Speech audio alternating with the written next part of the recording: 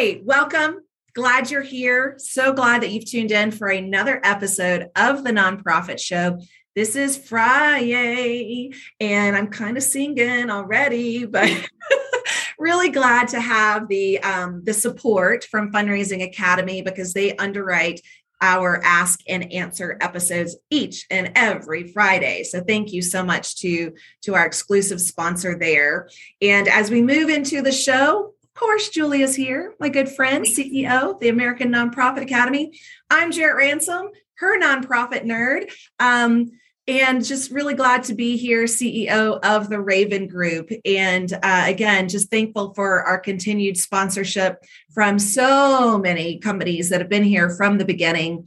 And those would be Bloomerang, your part-time controller, Fundraising Academy, Nonprofit Nerd, American Nonprofit Academy, Staffing Boutique, Nonprofit Thought Leader, as well as the Nonprofit Atlas. So if you have not checked out these companies, do yourself a favor, do your community a favor, do your clients and your mission a favor, and check them out. Not right now, but after the Ask and Answer show. And if you've missed any of our episodes, you can find them on many of our streaming platforms, which include Roku, Fire TV, Vimeo, and what else did I miss there? YouTube, Vimeo, Fire TV, YouTube. And but wait, there's more. The ShamWow. If you buy 4, you get 1 free. No, really, we're on podcasts. So if you are a podcaster like I am, I love to listen to podcasts in the morning, in the evening, and as well as I'm road tripping. Go ahead and queue us up. You can listen to us on any of your podcast streaming channels. Just say the Nonprofit Show, and voila. Julia and Jarrett are in your ears. I love it. I think that's fabulous. Really exciting. We've only been doing this a couple months. We've obviously been now, Jarrett, as you know, we're into year 3 of our nonprofit show. Yeah, the broadcast. What's really interesting is Kevin Pace, our intrepid producer, just started doing this on the podcasting piece a couple of months ago, and we just wanted to test it and see what was going on. And so far, the metrics are just like amazing. Really getting a lot of folks listening to us. And so, we want to say thank you, because this is not anything that we thought would be a direction that would occur with the Nonprofit Show. We're so visual. We really have this broadcast mentality. And so this has been a lot of fun, and we're very, very grateful. So thank you. Thank you. Okay, sister, are you ready? Because we've got some pretty heavy duty questions that have come in this week. I'm ready. Okay. All right. I'm going to tell everybody again, Jarrett does not always see these. Well, for the most part, she never sees these questions because they come in late. And so we're doing the show, and then she's just seeing it. So hot seat, always. I know you are in the hot seat. Okay, name withheld, city withheld. Sister, I love these because they're always juicy questions. I lead the marketing communications for a nonprofit cultural organization. I was thinking about taking my 4-person team on some field trips of sorts to other nonprofits to see their Marcoms teams doing things, marketing communications. Do you think this is a good or bad idea? I need to spark up my team a bit. Well, name withheld, city withheld. I think going on field trips to other cultural organizations, you have to plan this. You have to plan to meet with the Marcom team, right? You can't just You can't just show up. Of course, you can kind of do the generic benchmarking of what does their branding look like? What's the visualization? What's their placement? How, what is that? But I always love transparency. I love direct conversation. And I would really reach out to them. To me, it would be an honor if someone reached out to me and said, I'd really love to meet with you, learn more about, what you are putting as a priority in your Marcoms to develop your mission, tell your story, and what you're doing in this creative deviation space, right? I say reach out to them. Don't be afraid. Don't be shy. Really err from the whole side of collaboration, sharing of institutional knowledge to help the community. Right. I think the thing of it is that in the cultural space, organizations don't always play well together. And so you've got to be prepared to say, I'm going to tell you and show you what we are doing and what we have done so that you can be, not just coming to say, we want your best ideas and then we're going to go, but that you can have a dialogue. And, it might even be interesting to know what people are paying, in terms of like, well, what is this media outlet charging you? And how much are you paying for this spot or, that print campaign?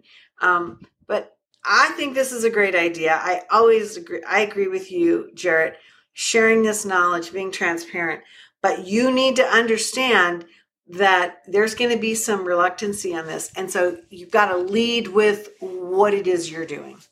So you made a comment that cultural organizations do not always work well together. Oh. Why is that? What are you seeing? Because what happens is that a lot of times the in the cultural space, generally they're called subscribers, meaning like season ticket holders, but they're subscribers. Yeah. So it might be like, okay, yeah, we've made purchases for this opera season or that ballet season or this symphony season or, something of that nature. And a lot of times there can be conflicting dates depending on the size of your community, right? Mm-hmm. And so sometimes it's too hard to say, oh, I was just at the ballet last night. I don't want to go to the symphony the next night, right? So they do kind of compete. Yeah, they compete for that space, right? For that entertainment dollar. And we're not even talking about sports or, other things that come in where there's a subscriber or season ticket kind of mentality. Mm-hmm. And so a lot of times these folks don't play well together. And, so it's a little dicey on this. But we need to go back to kindergarten and learn how to share our toys. Our ballet slippers and our trombones. Our violins, I should say. Yeah. Interesting. Well, good luck. I hope that you do this. I think it's a cool thing. I really do. Okay, let's go on to Dayton, Ohio. Name withheld writes, how often should a nonprofit redefine their values? We have not done anything to amplify the DEI part of our service or leadership in the community. Wow, interesting question. I need some support in creating and creativity to address this to leadership. DEI is not strategic to our nonprofit mission. I would say it is, whether you know it or not. I would say it is too. I think diversity, equity, inclusion, access is absolutely strategic to every mission. I agree. And one of the things we've talked about, Julia, is representation on our board, right? And that in and of itself should be strategic to your mission.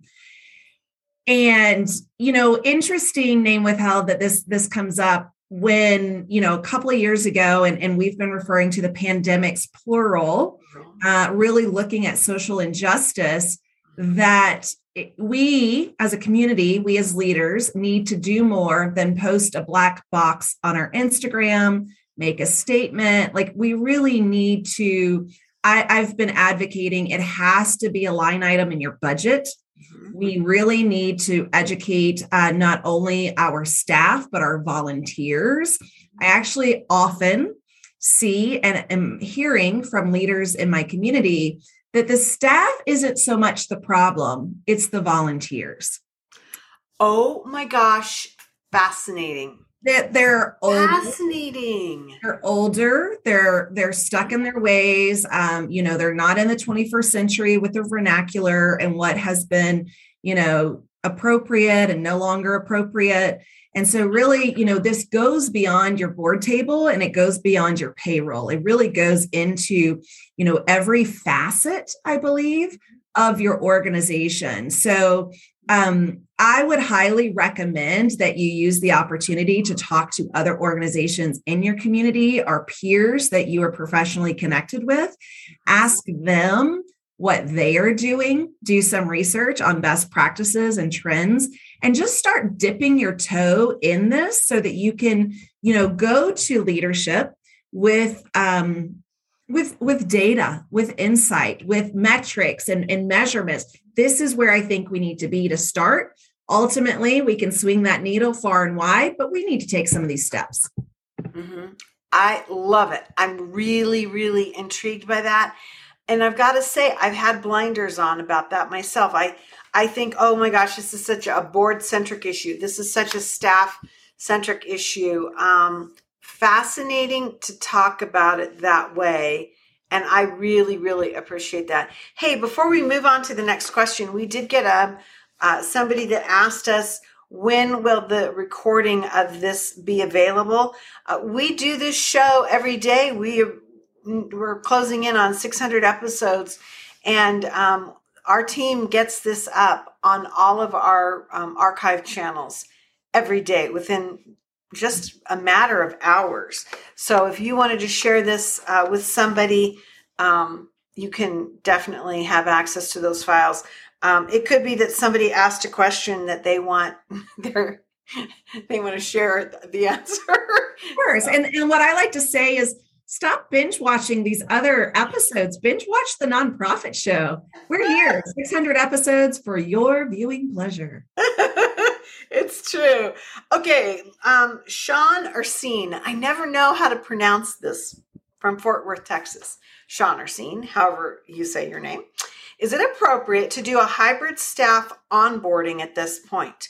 We have not had our staff on campus for almost 2 years, and I feel like we should re-emphasize procedures and policies. Yeah, they've probably changed. At the same time, I want to be welcoming to our returning team members. Well, so when I read this, I think that onboarding is seen as like a punitive thing that somebody has to sit through. Interesting. Really interesting. I told you there were good questions today. One of the things we noticed at AFP Icon was really this whole etiquette of being back in person, what it's like to be with your peers, your professionals, your coworkers, your supervisors. And I really do think that a lot of the landscape has changed. I think setting the tone and reestablishing your core values, how the office should be working and communicating both on campus or, in your office, as well as virtually. Like, what is the communication standards?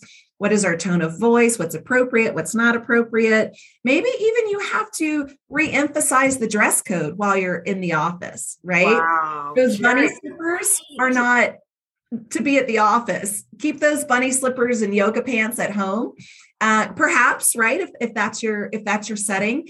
So I've also really seen policies, Sean, change over this time.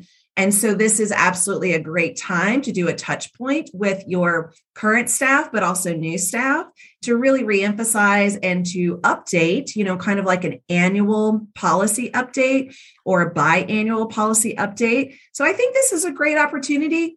Why not do it virtually as well as in person? That asynchronous it's available now. So do it. I like that you said that, Jarrett, because I think that you're right. Things have changed, but sometimes things haven't changed, but it's great to get a refresher. So I like that you kind of pulled those two pieces together. One of the things I'm thinking is a lot of people now have that ability to work remote. And so setting the expectation, that here is our team. These are all the individuals that are here to support our mission. You won't always see them on campus or in the office. We all have a different navigating schedule, but this is how you can connect. A lot of people have gone to Slack, these online portals where you can message each other instantly.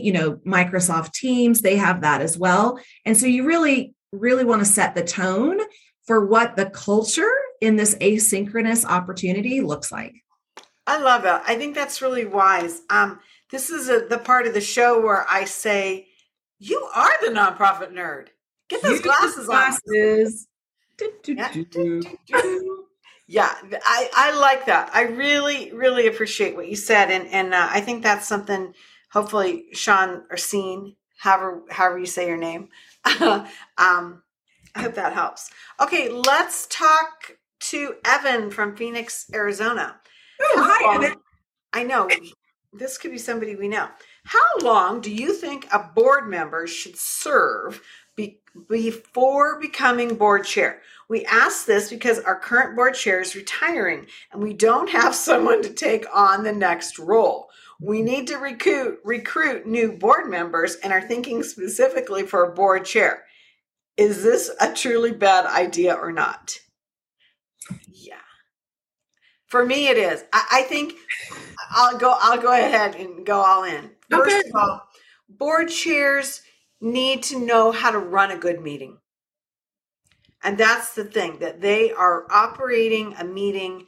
And if you don't have a good meeting structure, you're going to blow out the interest, time, and talents of your board members, or even recruiting new board members. So you got to have a person that understands how to do this and how to be an effective board chair. And that's not everybody. That's a tough thing. And a bad board chair can have a heart of gold and love the organization and the mission. But if they're not good at this type of leadership, I think it really imperils an organization. I also think that a board chair is a strategic leader. And if you haven't been with the organization, that's going to be really tough. Really tough. So, you've got to bring somebody in, maybe do a quick cultivation, but I sure as heck wouldn't just bring them on and then have them be like, okay, here's the new leader. What do you say, Miss Jarrett? So I have mixed thoughts on this. We talk often about how, many civically engaged individuals serve on multiple boards. And so even though this person might be new to your board, Evan, they could have board service, leadership, strategic, visionary experience on other boards. So you might want to consider that. I do also recognize that every board culture is different. So that should take, your tone and tenor should be considered there. But I also know the reality, Julia, that succession planning within the board is not always peaches and cream, right? It's not always achievable. It's not always achievable. And while I do subscribe to having a board chair, a vice chair, and then the vice chair rolls into the board chair next year, and that's kind of your feeding tube, if you will, that's the best case scenario. Does it happen all the time? No way it doesn't happen, right? And so that's something to consider. But I really think when you have an onboarding, if you onboard your board members properly, you show and model what it's like to be a board chair or vice chair and on any of those executive, roles and positions. You really need to be working this, Evan, for all executive leadership roles, not just the board chair. Mm-hmm. So that's a bigger, I don't know, task. But also a board liaison, Julia, can help with this, right? I'm surprised you didn't say that because that's one of your favorite things. And I've been thinking a lot about having a board liaison. And I really do think that he, she, or they can really work with the board to identify what the board needs and how it can best be served by the board chair. So I have mixed thoughts. I think you're right about, and yeah, shame on me for not getting back up on my bandwagon, to talk about the whole board liaison thing, because it's just such a critical piece to the success of any board. But I do appreciate you bringing that up, because I would say for me as a board member, if I was called up in kind of a perilous situation and I knew that I had that support and I had that, person marching with me, it makes it a lot easier to say yes to these board leadership positions. Mm-hmm. And Jarrett, you and I know a lot of times people will say, yeah, I was made board chair because I didn't show up to that meeting and they voted me in. I mean, right? It's a tough thing. Yes. I was working with an organization and, when I asked who the board chair is and they shared, and then the board chair said, it's because I was taking a bite of my sandwich and I could not say no. And so the joke had been like, nobody eat, no food at any meetings. Mm-hmm. It's really true. And, it's sad that, that we have that it's so sad that we have that, sensibility that it's going to be tough and brutal and no one wants to do it. And It's an honor. it It's is a an big honor. honor. It's a big responsibility. Please Yeah. don't take it lightly, and it's a commitment. It's not for everyone. I'm in a season in my life right now. I actually don't even serve on boards unless they are related to my child and what he's involved in. But that's my season. And I know that I know how to run a darn good meeting, but I don't have the capacity or the bandwidth to do it. Right. And I think that that's why we get into these problems, because it is a lot of work and there is a seasonality to what you can do, how you can participate, how you can fund, how you can support. I mean, it's not just the work that you're doing at that meeting during the meeting. It's all these other things. And there is a competitive set for time and attention and, again, resources. So yeah, it kind of narrows the pool. And then to your point, there's a lot of need. We have 1.8 million nonprofits registered in this country. So guess what? If you just have an average of 8 to 10, board members, which is kind of low, there's millions of people that are needed to serve our nonprofits in this capacity. And so, yeah, it's a tough thing. To your point, Jarrett, this is why we need to be cultivating continuously. Well, the other thing too, I want to mention is, and I mentioned this earlier in this answer, is when one board member serves and is civically engaged, they're typically engaged in multiple organizations. So I've also used that as a huge sales tactic and pipeline of mine, because if I can work and network with board members, that's typically a 3-4 prong sales pipeline, right? Because they serve on multiple boards. So trick of the trade there for all of you consultants. But additionally, you need to review your bylaws. What if there is something that happens internally with the organization and it states that the board chair, in absentee of the CEO, takes over that CEO responsibility? Like, look at your bylaws, because that's really important to consider as you move towards succession, not only with your board, but with your internal leadership, because you really need to know, do you have the bandwidth and ability to step in to your true fullest form as that title? Wow. Yeah, that's an intense conversation and even thought to have. Yeah. Because if you have a partner at home, if you have a partner at work, your children, it's a commitment. Absolutely. It's a commitment. But we have a tremendous need for this leadership. It is so worth it. It is character building, community building. It is, dare I say, business building. It's a cool thing to do. And so I'm all about it. And I really wave that flag. And we celebrate those that do, right? I mean, I don't want to be Nancy. Sorry for any of you named Nancy. But it's an honor and it's a responsibility, and it's, we celebrate that. So here's my fireworks. I love it. Fireworks. Well, hey, sister, you always give me fireworks. Jarrett Ransom, nonprofit nerd, CEO of the Raven Group. I'm Julia Patrick, CEO of the American Nonprofit Academy. Been delighted to have you all with us. And again, we want to thank all of our sponsors that are with us each and every day. Bloomerang, your part-time controller, American Nonprofit Academy, Nonprofit Nerd, Fundraising Academy, Staffing Boutique, Nonprofit Thought Leader, and the Nonprofit Atlas. These are the folks that march forward with us in promoting this sector that we are so passionate about and so dedicated towards. Hey, everybody, enjoy a restful weekend. Jarrett, thank you for supporting one of our viewers today as she is being awarded a prestigious honor for her community support. Super cool that you're going to do that. Thank you. Thank you so much. Thanks for all of you joining us, either live or recording. Again, all of our episodes, you can find them on the internet. You can also find them on podcast form. So please do queue them up if you're looking for something fun to do this weekend. We'll be back on Monday. We have quite a lineup for next week. We are booked out through August with some really phenomenal thought leaders around the globe. So we used to say that we are the nation's only live nonprofit webcast, but really we're moving into international space. So we're really glad to do that. And of course, thankful to all of you. Julia, we always end our episode, and I know that it means more and more every day we see it, say it, and we see it being said.